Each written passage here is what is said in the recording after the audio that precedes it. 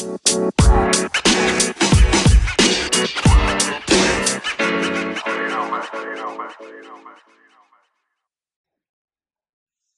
back, you cool cats and kittens. It's Carol Baskin.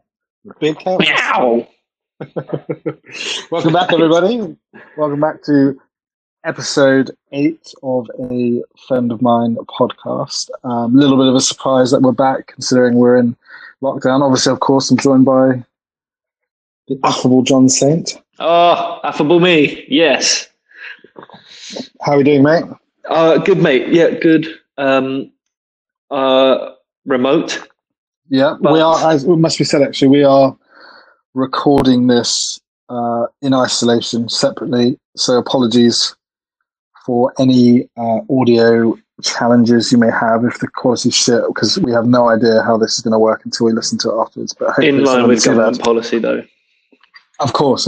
You know our stickler for rules. Oh, God. Bit too much sometimes. God, get bloody squares. Ooh.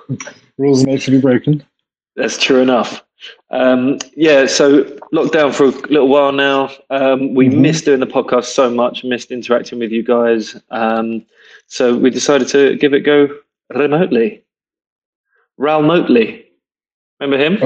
Oh, yeah. Fishing rod and a bag of chicken and some tinnies. Oh, Gaz is here. Could That'd do be that now, good. actually. Oh, yeah. You missed that? Fried chicken? Not I didn't What? Not 'cause of deliberately what? pick. I didn't deliberately pick fried chicken. It could have been any fast food. Sure. Why did you pick fried chicken? It was the first. It was the first one that. Morty's are still good over there, so we're good. Oh, good. Mine aren't. Really? Yeah, really. Gone. How have you been, mate? How have you been locked down in Peckham? Yeah, it's all good, mate. Made it across to the West Wing earlier. It's not bad over there, actually. Dusty. Have Yeah, you had a drink since you've been in quarantine? I've drunk every single day, Oh yeah, me too. and I'm getting through a lot of my wine, which, to be honest, I'm quite enjoying because I've got into it recently in the last sort of year, 18 months, and I've been buying a fair amount. And you're always worried about, when to drink it, when's the right time. And now it's just like, fuck it, who cares? Just drink. Well, what the fuck else are you gonna do? Exactly. And also, I think one of the refreshing things I found, or slight positives, is the change in mentality. I was always one of those people who, either got the sort of Sunday blues, or was like, oh, Sunday can't drink on Sunday, but work on a Monday, can't possibly do that. I need to make sure I'm at home by 4 o'clock, so I have the maximum amount of hours left in the day spent at home, doing fuck all because I've got work the next day. Yeah. So it's refreshing, and also similar on like Monday, Tuesday and stuff. So it's been refreshing, sort of not having that kind of mentality and thinking it's fine if I have a beer on a Monday night. Just something after you've done. The traditional really structure's just gone. The wheels are off. Let's just. I didn't shower in about 48 hours. Had my first one today since Sunday morning. That's holiday vibes, which I love. Oh, it's amazing. Yeah, I'm. We are fortunate as our gender to have self-cleaning penises, but even if I were a woman, I think I'd stretch it out 48 hours. Why not? You're not seeing anyone. Yeah, I know. Let your health suffer. There is something though about, I don't know, mentally, if I sit down at my desk to start working, I'm like, I do need a shower before almost. Really? Yeah, I know. It doesn't bother me at all. Yeah. So it doesn't usually bother me. Like if I'm on holiday, I won't shower for like a week. That chlorine kills anything. It does actually. Yeah, you're right. As long as you get your dip in the pool. I was on a video call with the team the other day, and I was wearing a pajama top that has a watermelon logo on the top sort of left pec, and I was deliberately had the camera low enough or high enough so that the watermelon logo is just out of shot, because other than that it's just a normal grey t-shirt, but the watermelon logo does make it look very pajama-y. And then I leaned back realised I had the watermelon shot, but instantly just popped my hand straight over my chest. And I think I got away with it. But yeah, pajama conference call. You see the naked guy? What, on like Zoom or whatever? Yeah. I don't think I have, but I've seen many other sort of forms of that kind of thing, which is fucking boring me, to be honest. It's like, just because you're on fucking House Party or Zoom, it doesn't mean you have to take a fucking screenshot and put it up. Fuck off. There's been a lot of it, hasn't there? There's been a lot. You know what I think would be a good idea for people to do to alleviate the boredom a little bit? What? Pub quiz on Zoom. Or House Party. There you go. You probably heard it here. So original, isn't it? But to be fair, I do one every week. I really enjoy it. Yeah, of course.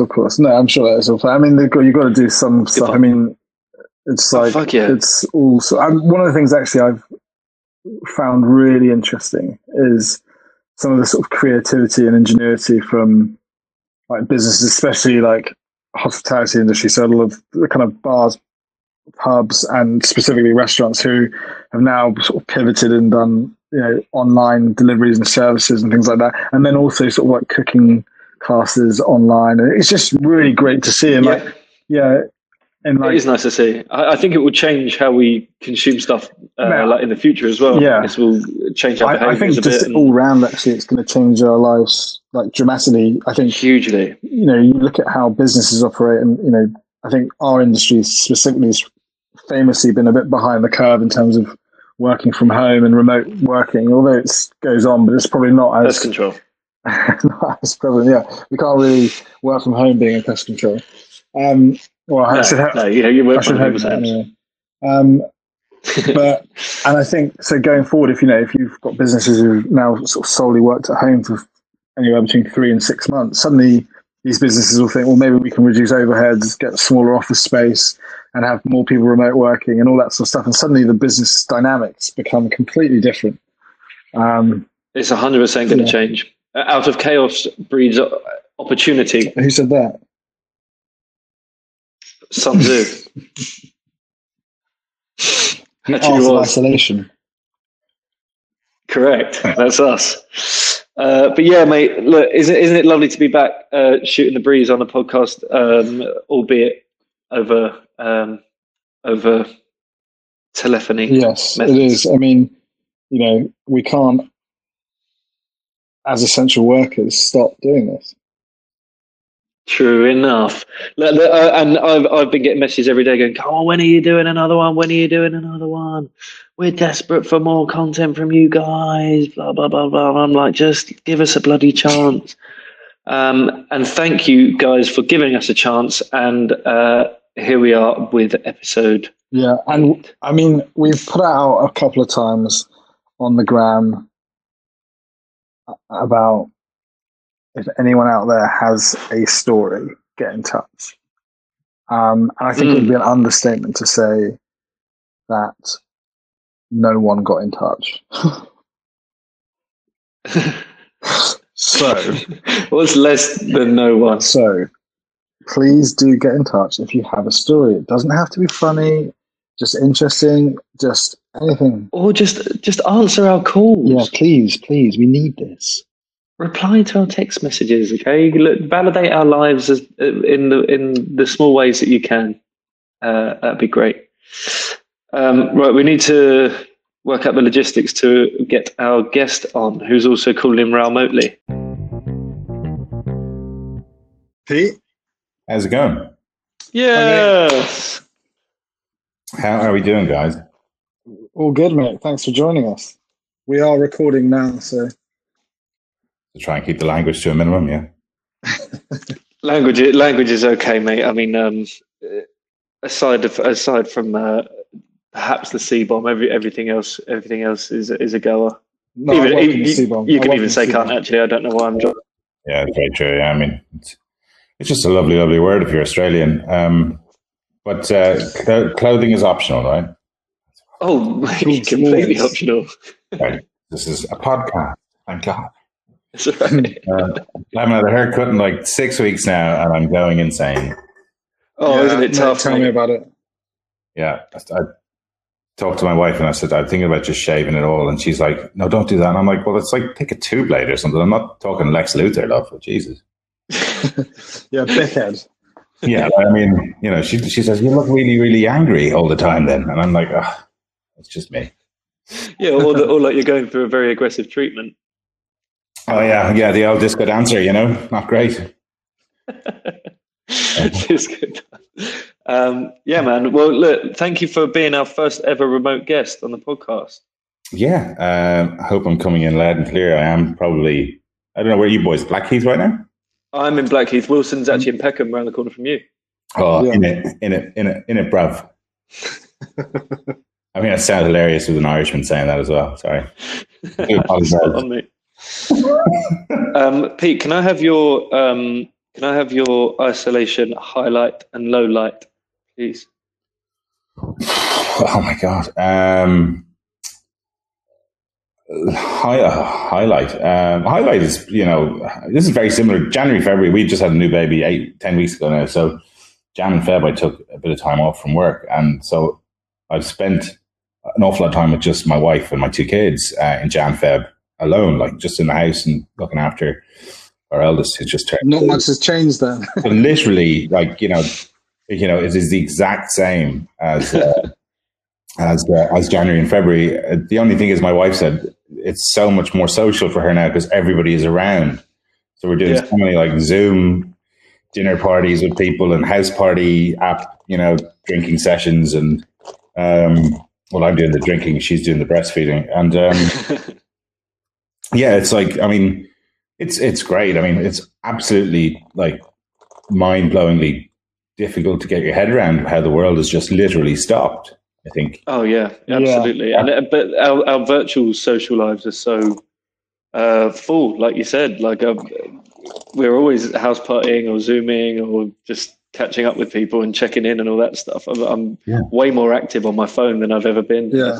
I think one of the upsides possibly from all this is that a lot of friendships, you might be a lot closer by the end of it, or at least people that you didn't usually keep in contact with or see regularly, you're now speaking to, because you can't see your regular crew, frequently. They're sort of like just going through your phone going, I haven't spoken to this person in ages. I've got nothing else to do. I'll give them a call. I'll drop into their house party. Sure. Yeah. Have you done any sort of, just really guerrilla drops into the old house party? Have you done that? I've done one. Yeah, it was horrendous actually. We were pub quizzing, and then I'd obviously had quite a bit to drink, as you do when you're on these like Zoom calls and stuff, because it does creep up on you. And I went off to the loo, and then just dropped into a house party of a load of kind of old schoolmates that I haven't seen a lot of them since school. Yeah. I just sort of gave the usual, like, stay safe out there, boys. Like, really look after each other, check in with each other. They're probably just thinking, who is this clown? Thank God. Yeah, like, big nuts, nice to see you. How you go? Bye. Was that your nickname at school, Big Nuts? No, it wasn't actually. I don't know where that came from. Quite the opposite. Self-imposed. If anything. Yeah. Call me Big Nuts. Oh, lads.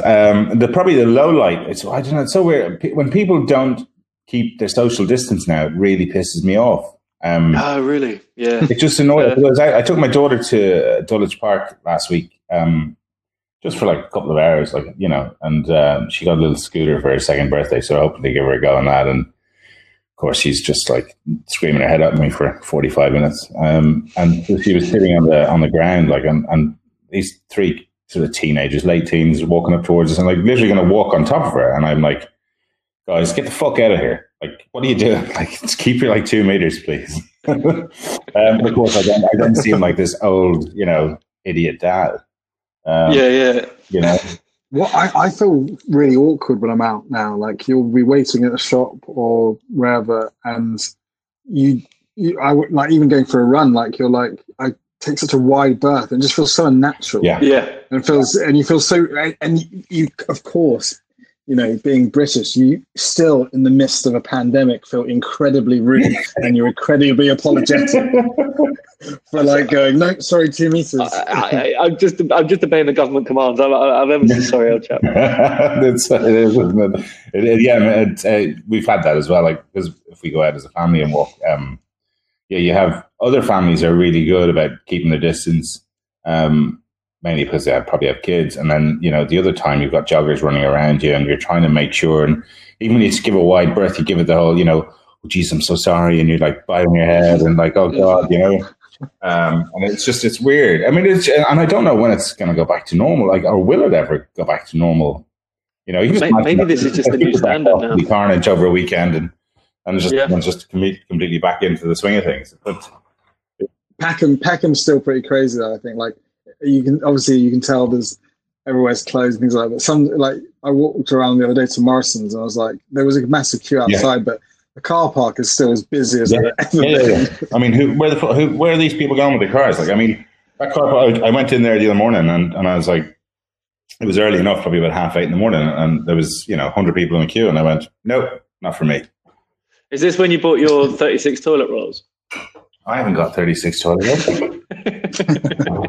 No. I've got we got a few. I didn't never stockpiled, but we're very. You're up. We're definitely up. We've got more than we need. But again, you don't know when the supply chain is going to break down. I mean, we couldn't get eggs for a week.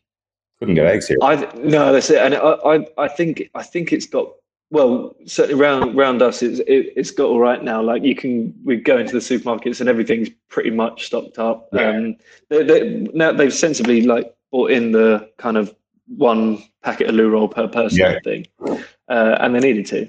And it does seem to work now. We now don't count our sheets of loo roll every time we use them. Yeah, I don't know why loo roll became such a commodity. Like, I mean, it's like incredible. Like, everyone just went, "Oh God, this is definitely going to give us a hit, so we better have loads." I'm like, no, it doesn't. It's sheep mentality though. As soon as someone sees someone buying sorry, boys, it's just another can of cider here. This is amazing. 60 rolls, and other people follow. It's ridiculous. Yeah. And even my wife's American. Her folks are in Florida, and we gave them a heads up maybe 2 weeks ago, going, just go and get some stuff in because there might be a run on it there. And they said, oh, no. And we my wife, really, Catherine, she just really pushed for it. And she was like, please go. And so they did. And they went to the Costco, which is in Florida, which is essentially, size of Guildford, right? It's they went to the queue. The queue to pay went around the length of the store, which was probably the guts of 200 yards, and then there was no toilet paper and there was no kitchen paper, and everyone's buying bottled water, and you're looking at them going, guys, it's not a hurricane, it's a virus. Yes, you're going to need really nothing else than what you normally have. Yeah, exactly. This is what's really fucking me off as well. Is the sort of whipped up frenzy of WhatsApp groups and people sharing fucking, but just information that's just utter bullshit. And even if it's true, it's just who gives a fuck? It's not going to affect you in that way. Thinking so there's going to be blackouts, or what the water might be infected, or house parties corrupt and it's stealing everyone's fucking data. Yeah, that was today. Fucking bore off. I saw one last week, or maybe it was this week, but it said, make sure you're in by 11:30 on Tuesday night in London because they're spraying London. Yeah. They're spraying London with helicopters. You won't be able to see them. You won't be able to hear them. You might be able to see the lights, but you won't be able to see them. You won't be able to hear them. Amazing. You'll just be able to see the lights, but they're spraying all of London. So make sure you're in by 11:30. Yeah. Fuck me. Yeah, we're not China, where they do actually spray. They have their people out spraying, but not Wuhan. And no way! Come on, we only just got properly locked down. We were just kind of try not to see your friends, and if they say meet up, say no, and we've been very softly. Yeah, it is. But it is. It's we've been quite good on the old isolation station here. We had. It is, and it's so weird. We went into the NHS clap on Thursday last week. That was pretty emotional. I mean, I was really taken aback by that because when they announced it, being a bit of a cynic, I was sort of like, how is this going to work? Sounds pretty cringe. Like, if you want to help and save the NHS, then do it at the ballot box type thing. And then going outside and just listening to, like, felt like you're in Wembley Stadium. Yeah. I mean, the noise was unbelievable, and it was real sort of dust in the eye stuff. It was. It's okay. You can say you cried. It's okay. It's a safe space. It's okay. My wife did shed a tear. She did, but I'm a hard bastard, so I'm fine, Sorry, 1 second.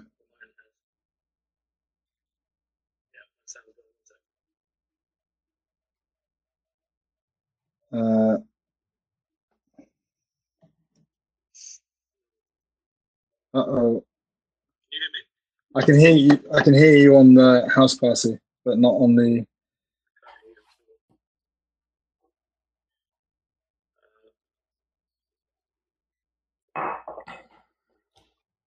Your audio is coming through the house party, mate.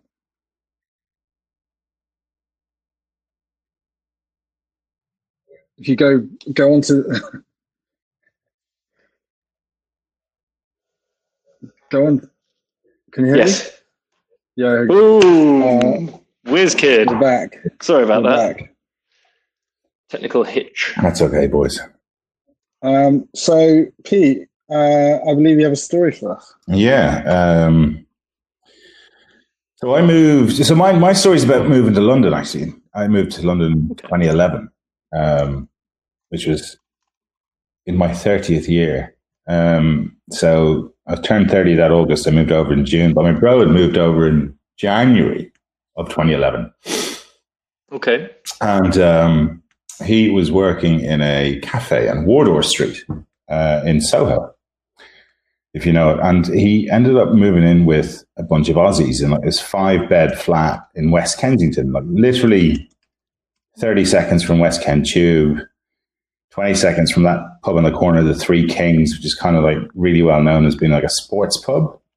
Mm-hmm. Like it's really, and it only shows like it shows a lot of like sports, but it'll show like the really obscure stuff, like Finland, Sweden in the ice hockey World Cup. West Ken's quite a weird, it's a non-entity bit of London, isn't it? It's weird because it's about it's a 15-minute walk to head towards sort of High Street Kensington Road, and it's another sort of 20-minute walk down to Fulham, down to sort of Fulham Broadway, and it's just that sort of no man's land, right? Yeah, the only time I've ever been there is I had a one-night stand when I'd like just moved to London. Uh-oh. And I remember waking up in the morning and like sort of leaving quite sharply, and sort of having no idea where the fuck I was. So, it is, and it's got like West Cromwell Road, which is like literally the biggest or the busiest street in London, right? Like that road is just, it's like the way out to the A4, and it's the way into sort of into central London as well.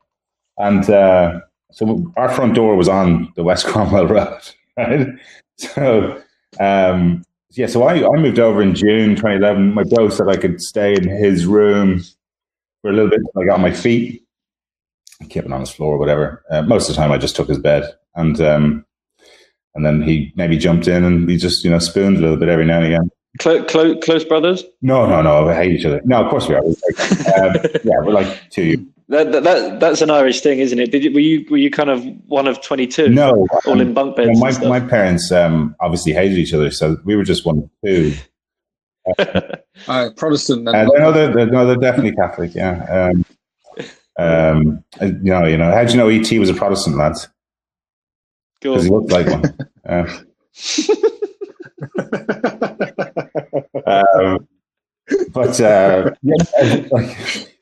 It's just looking ridiculous, yeah. All right, I think we've got our episode title.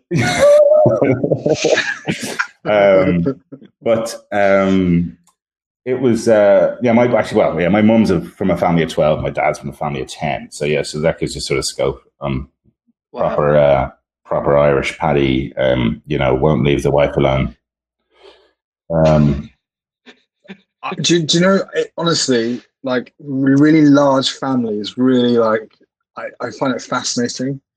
Just having, we've just had a baby as well, and just going through that like multiple times to me just seems unbelievable. Like after one, mad.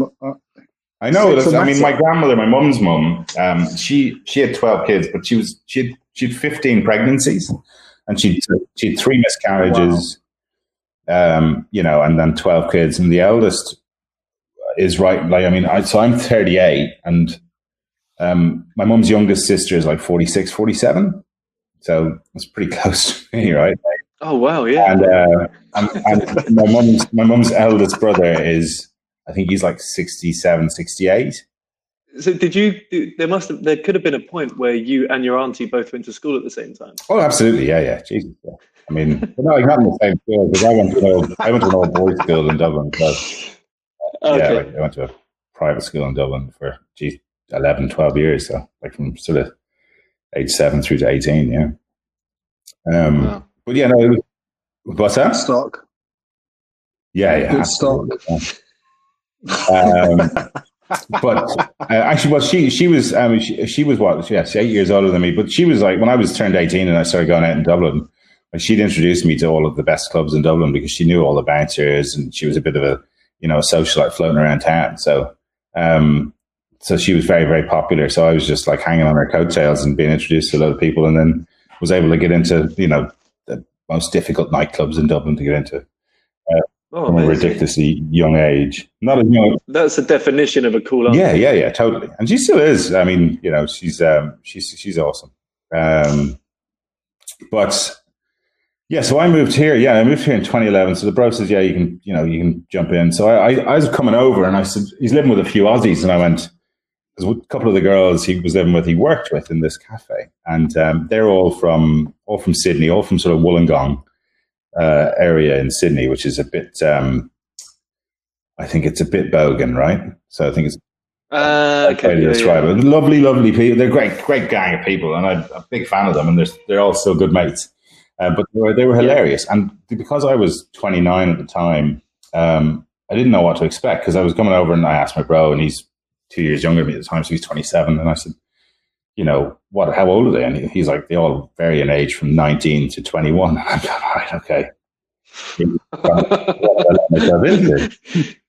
That's not varying. No, it's not varying in age at all. Like, it's essentially, like, for me, like, you're thinking about it now, like just all fetuses, right? So you're like, so I said, I better bring a gift. And I'd been working in bars for like the previous few years in Dublin.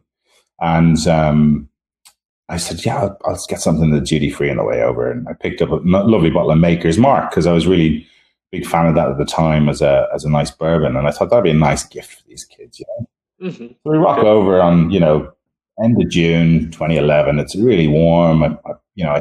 Oh, look, the guy that's 10 years older of us has bought us some hard liquor. Yeah. No, that's not creepy at all. I mean, it's a little bit, I suppose. Especially when you go up and go, what does this smell like chloroform to you?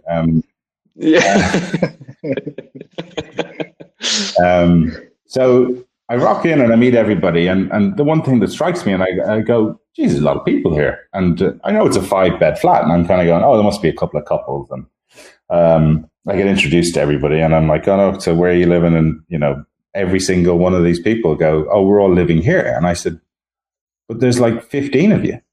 And they go, yeah, no, we're all staying here.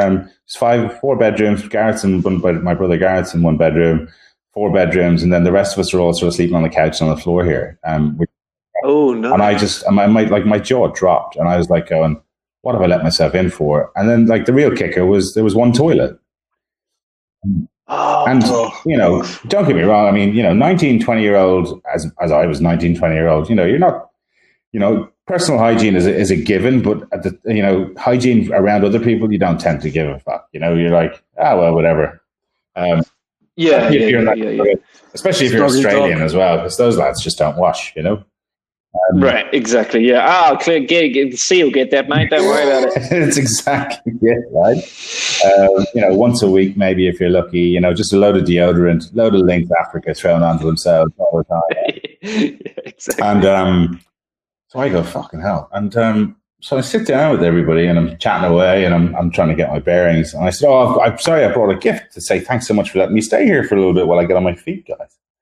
And I went into the room and I pull out this bottle of Maker's Mark and I bring it in and, they all look at me like I've got fucking 10 heads. And I'm going, oh no, I'm like, what is it, mate? And I'm like, oh, it's bourbon. It's an American bourbon. It's really, really good. It's, it's fantastically made. It's good shit.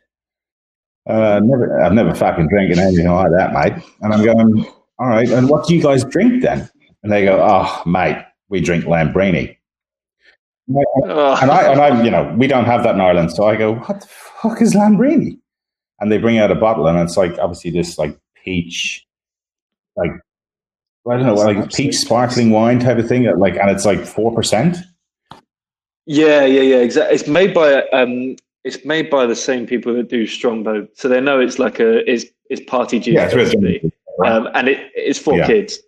So I said, okay, and I said, all right, then where do you get this? Maker's Mark. Yeah, well, I'm sitting there going, well, if you want Lambrini, okay, well, maybe I'll go get you some Lambrini. Where do you get it? And they said, oh, you get it at the corner shop there. Like, that's, 20, 30 yards up the road. And I went, oh, okay, great. And I said, how much is it, by the way? Because they're big bottles, And they're like, oh, it's like $2.99 a bottle. And I went, okay, great. I said, how many bottles do you want? Oh, just get us 2 or 3. So I went down and I got like 10 or 12 bottles. Amazing. And I just bring them back. You were like, I'm going to get myself some 19 to 21-year-old person. No, Jesus. This is Christ, man. No. Well, like, I mean, Jesus, I wouldn't get a kick in a stampede at the best of times. Like, I'm definitely not from these girls. They weren't interested in a fellow like me, a worldly older gentleman. I was lost on those kids. You were doing the Giles from Buffy professor kind of attraction. He was a total kiddie fit of that fella in that. You just know he was, These are real sort of, 50 no's and a yes is still a yes, Your Honor.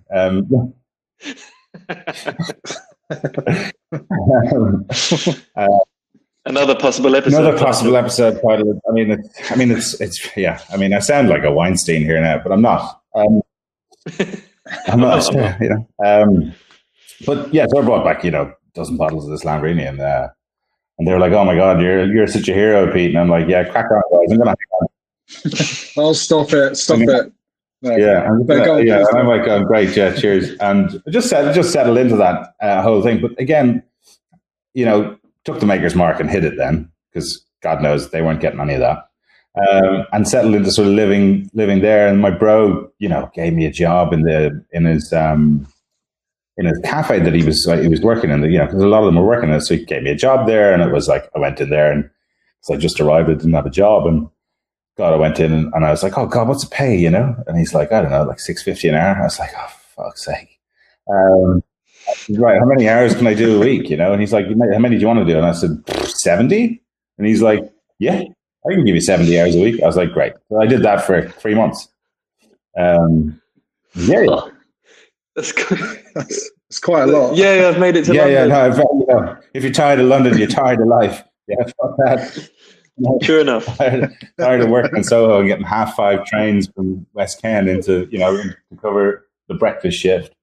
I did that. And eventually I got a room in that flat, actually. And, whenever all the other Aussies had jogged on and done like a whole room, I got a whole room to myself. Absolutely incredible. Spent a bit of the stint before that on the couch, as my bro had asked me to leave the room that I was sharing with him. And then I lived in a hostel around the corner as well from his place for a little bit.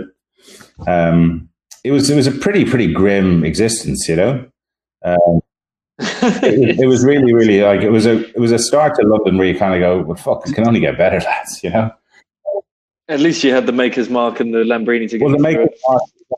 Well, there was the Maker's Mark, but I used that in the hostel just to bribe the other lads from raping me. So I was like,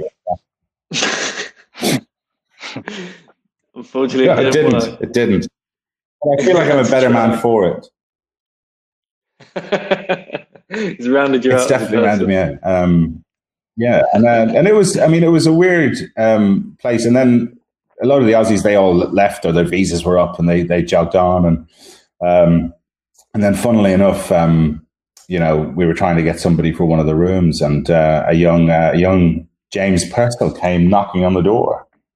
A young, Jabs. sorry? A young. Of course. And for our listeners, that will be a guest from episode 7, James Jabs Purcell. And so Jabs was as green can be. Oh fuck! I can only imagine how him being green in a new city, and knowing how much he flaps now that he's 7 or 8 years deep, is amazing. It was he came in and a couple of the girls, they'd all gone to like Central Europe or like Barcelona or wherever. They've gone touring all over Europe, as the Aussies do. Like while they're winding down their visa, they're allowed to go obviously to other countries for 3 months at a time or whatever. And and one of the girls moved out, Sarah Riley. Big shout out to Sarah if she's listening to this. And shout out Sarah. And so Sarah and Liz, her sister, lived with us, and Jess, who was Liz's, Jess Farley is a guy. Don't let the name fool you. Yeah. Very androgynous. Him and Liz are still together, like 10 years later, God, nearly. But yeah, so Sarah was letting out her room, and Jabs is going to take it, and so he comes in and sees it, and he's like, "Yeah, this will do." I mean, and I'm the one sort of sitting down, interviewing him, and having a chat with him, and trying to make him feel welcome. And and I'm obviously much older than him as well. So again, it's like, oh, here's the old guy, here's the old weirdo. I don't know. I think that would probably reassure me, actually, talking to an older guy. Like if if it was no way. I think it would. Yeah. I'd latch on and be like, oh well, he's obviously got his. No, if I walked into a house and there's a guy 10 years older than me, I'd be like, that is a massive red flag. Yeah, where's this life? Where's this guy's life gone completely? Yeah, why am I at the same stage as him 10 years earlier? Well, I had to do it in my early career. Yeah, this guy better own the place or I'm getting the fuck out. The only thing I owned was like having to deal with the fucking bill. So he was like, okay, yeah, this seems like I really want to take it. And so, of course, as you do with most house shares in London, if you've got, as the Aussies call it, a bond, or we might call it a deposit, you kind of just like pay the person who's leaving, and you just take that deposit when we're leaving at the full house at the end of a tenancy. So, of course, to Jabs, who at this stage is a trainee accountant, this is like red flag central. And he's like, no, I don't trust it, mate. This just seems so unusual. And I had to talk him down off the ledge. And I'm going, no, seriously, dude, this is all above board. It's absolutely fine. This is what I've done. This is what, Ro's done. Yeah. Number one. There's all a flag here, because this all sounds too good to be true. But eventually he goes, yeah, I'll do it. Him and Lucy, Lucy came, I think, as well, his girlfriend at the time, his wife. Mm-hmm. And so then eventually he said, oh, yeah, okay, I'll move in. And so he did. And then, a lot of things I remember about living with Jab was me having to knock on his door like every Thursday and Friday to wake him up to go to work. As I'm walking out the door at 7:30, I'm like knocking on his door, knocking it down, going, Jabs, go for work, buddy. And he's like, hanging out the side of his arse, he's in ribbons. And as always, because he's just, I don't know how many sick days he took. Friday was like D-Day, he just didn't show. He'd be like, oh, I just, I'm feeling really crook, mate. Oh, exactly. You've got to, if you're going to do it, you do it on a Tuesday, but then you double down and you do Wednesday as well. Yeah, you got to make it convincing, Yeah. Oh, completely. And why not just struggle in for the Friday? It's a fucking tough day anyway. Just get in, just make sure you get on the tube. Don't honk on the tube, and you'll be fine. Which is, it's one thing. He just never. A lot of the times he didn't bother. So then he'd just crack on. But then, of course, he had mates who were Australians and moving over to London or living in other parts of London. And then one of the days he said, oh, mate, I've got a mate of mine. He's really struggling. He's got to move out of his place. Is there any way he can stay here? And I'm like, sure. Like, stick him on the couch. We've all slept on the couch. Go ahead. and that was chops. Wonderful. And at this stage, I mean, you know, I'm like surrounded by just idiots. And you've moved from yeah. I'm originally from Dublin, yeah. You've moved from Dublin to London and have barely seen any English people by the sounds of it. I know, and of course, I have a load of Irish mates who I knew who were living here at the time. So, you know, and I mean, sure. You know, I had a couple of English mates I either worked with or had met through friends of friends who became good mates over time. But again, it's like, very rarely am I seeing anyone who's actually English, which I suppose is a blessing, you know, in itself. Hey, look, that's what a lot of people say. That's the problem with France. I know for the French people. I'm not one of them, but it gets said. Oh no, it does. It does get said, and I'm old enough to know it. Yeah, I'm old enough to know that, Craig. And it's going to have one more English over there, Stanley Johnson, apparently. You know, looking for enough. Absolutely. But yeah, no, and that's like living with the guys was lunacy back in the day. I mean, like, you know, those two boys were just such messers and so like just absolute dipsos that they were just constantly on the lash and enjoying themselves. As an Irishman, you must have. Yeah, no, I really did. Yeah, you know, I'm never one to say no to a drink. You know, very, very rarely will I say no, to be honest. And it's the right way to be. I think you've got to enjoy yourself. London's a town. I mean, it's so different to Ireland, and even the working attitude here in London and in the UK to booze is so different. Like, I mean, I remember the first proper job I had here was working in advertising sales, and the boss is taking me out for a couple of pints at lunch on like a Friday, and I'm going, what are you talking about pints at lunch? Like, this is madness. You know, you'd be. Is that not necessarily a thing in Ireland? If you came back after lunch and said, I just had a couple of pints over lunch, they'd be like, there's a disciplinary. You're like in total. Oh, absolutely. Really? We are big drinkers, but we're big drinkers on like a Thursday, Friday, and Saturday. You know, it's not like. Granted, okay, you know, pre-crisis, pre-08, you know, Ireland was like, you know, we more money than sense, and everyone was spending it like they were going to never have it again, which was true. At the time, and it's and that's just the attitude of a lot of our attitude back home is like, well, sure, Jesus, I mean, you know, we may as well spend it now because we never know when we'll have it again. You know, sure, I could. Yeah, look at us now, you know, like flourishing. But yeah, no, it's such a. London's so weird in that, like, you know, 7 nights a week, there's definitely always something on, always flying somewhere. Yeah.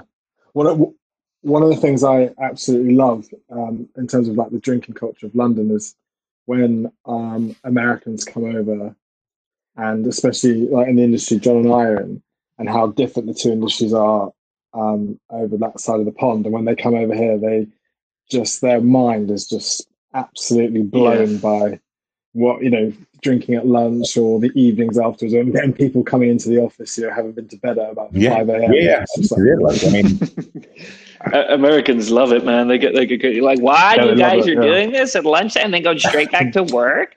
Are you not worried that you could make a mistake or something? I'm like, we're not doctors. We're not saving fucking lives here. You're okay. Yeah, so true. Yeah. Nothing. No, like this is it. I mean, you know, but again, like, I mean, I was in college in the States for a little bit back in 2001, North Carolina, just outside Charlotte. Yeah. Ooh, nice. I was on a golf scholarship back in the day, which was fun. Wow. I bet that was awesome. Yeah, I bet. The Carolinas and Georgia. Yeah, no, they're great places. I mean, again, it was weird. I went to I was in a university called Wingate, which is about 50 miles from Charlotte, and it was a dry campus. Yeah, it was like a Baptist school, so they get extra federal funding if it's dry, which means like obviously everyone drinks on campus, but if you're getting fines. I mean, there was a gas station just on the out, like literally campus is small. It's only, you know, a couple of thousand students. But Was it like I know that prohibition well, a vibes? little bit on the sort of hiding the hooch, but like it was the gas station turned over like $1 million a year in booze. Apparently, like it was ridiculous. It was just crazy shit. Like it was just madness. But granted, I mean, America's a big old place, but they all drink piss there. I mean, I came over there at age 20, and it was like they're all drinking Coors Light and like Bud Light, and everything's a light beer, Mm-hmm. so it's all like Yeah. The thing is, in the bars though, there are measures. Well, and this is the thing. Like, I mean, because I spend a little bit of time there now because my wife's American, and her folks are in Boca in Florida, and we go there and we've gone out for dinner, and it's no one's. It's mad. You go and see, like, I went out for dinner when we were there last time, and you're sitting in a restaurant or at the bar in the restaurant, and I'm going, yeah, I'd love a lovely beer, thanks, it'd be great. And she might have a gin and tonic, and all the lads are like drinking like whiskeys straight, and like having 4 or 5 before dinner, and I'm going, Jesus Christ, you'd be fucking up the walls, like you'd be phenomenal. Straight into the back of the jammer, going, here we go.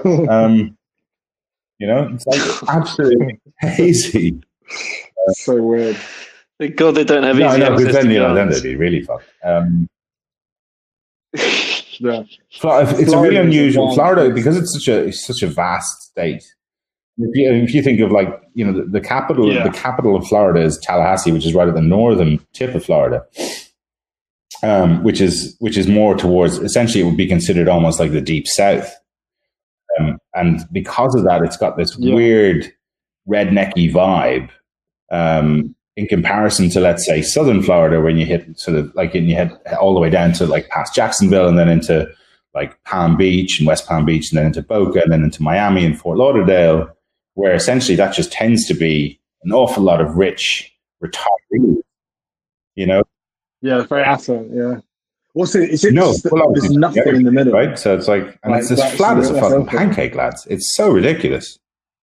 Like, there's just no changes in elevation. That's the one thing where you kind of go, oh, there's no mountains in any distance at all. It's just like it's just flat. Yeah, swampland. Yeah, swampland. It's a weird America and you. I love Miami. I've never actually been out of Miami. We fly in there and then we just head straight to Boca. And I've never been on the lash in Miami, so I'm sure it's great crack. I mean, John and I went. I think it may have even been both our first times, like 5 years ago. Was it, John? Yeah, it was. Yeah, 5 years ago. It wasn't your first time, I don't think. And we went to. There was a really famous steak restaurant there called Prime 112, which is 100% had its day, but at the time when we went, I think it just maybe had its day by the time we went. But it was sort of Hawksmoor, Goodman's type vibe, but obviously Miami-fied. And when we went, there was just like it was like a hip hop video, sort of first time. Yeah, there was like NBA players there, NFL players, like Lamborghinis, Ferraris outside. We sat up. The thing is, because of time difference, we arrived at the restaurant at like 9 p.m. So whatever, 1 a.m. UK time, because we just landed that evening. We sat down to like, 1,200 gram porterhouse at like 4 a.m. UK time. It was a wild existence. So it just completely killed the vibe of like wanting to go out because we were so knackered anyway. And then we had this huge amount of beef that neither of us could. So we just went to bed. So our first night in Miami, which we were very excited about, so we're in South Beach. We're going to go to this place and that place. We end up being in bed by. Yeah. I mean, and the problem is, the further you go north, like you go to Boca because it's all retirees, where my in-laws live. It's mad. Like, I mean, everyone's had dinner and has left the restaurant by like 6:45 p.m. Like it's like 7 or 8 p.m. is what they call like Boca midnight. It's like hilarious. You guarantee you can get a table at like 8 p.m. anywhere because everyone's amazing back in their house, they've all... chilling out. And sounds ideal. It kind of sounds like what we're doing now. Really. I've stayed up late so much since this has started, and in reality, I like to be in bed like by about 9:30, and I can just go to sleep. But like since this has started with all the other extracurriculars that you can do, like all the house party thing and stuff like that, up till midnight some nights, drinking and chatting away to friends. Do you think as well you're just you're filling your days with the same amount that you used to? It's just taking longer because you're spending so much time. Well, yeah, I just got an email from my wife today with just a list of everything she wants done over the next 2 weeks, which is always very fun to open.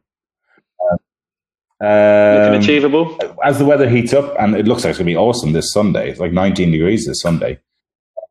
So I think before that, I've got to wash the windows. I've got to power wash the patio at the back and do the garden and all sorts, and weed the garden, all that sort of stuff. It's all definitely achievable, but going to take a bit of what sort I'm looking for. Elbow grease and proactivity. Grease. Yeah, and actually getting up and doing the thing. Yeah, that's what I'm kind of struggling with as well. Is the whole. Okay, I guess I have. But you've also got. We could be doing this till September, so it'll be like, I'll give it a bit of a go whenever. I'm sure it'll be fine. Yeah. Oh God, can you imagine if it's till September? Well, I mean, exactly. But I was wondering when the first, domestics might happen, and we've had 9 murders in the last few days. Fuck. That's a real stat. Is that a real stat?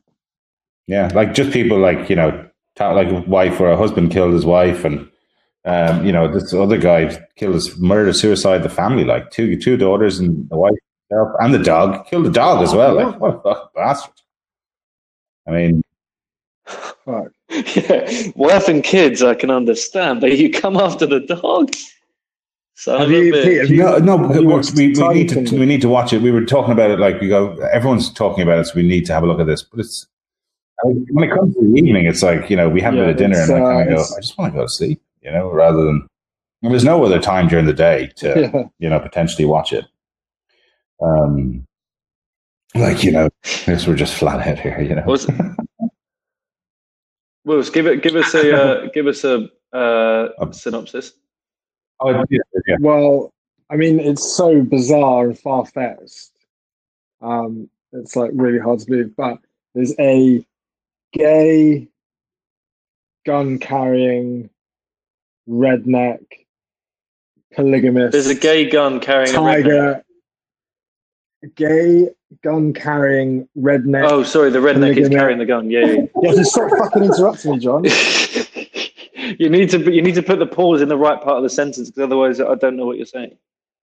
Gay, gun-carrying, redneck, polygamist, tiger breeder.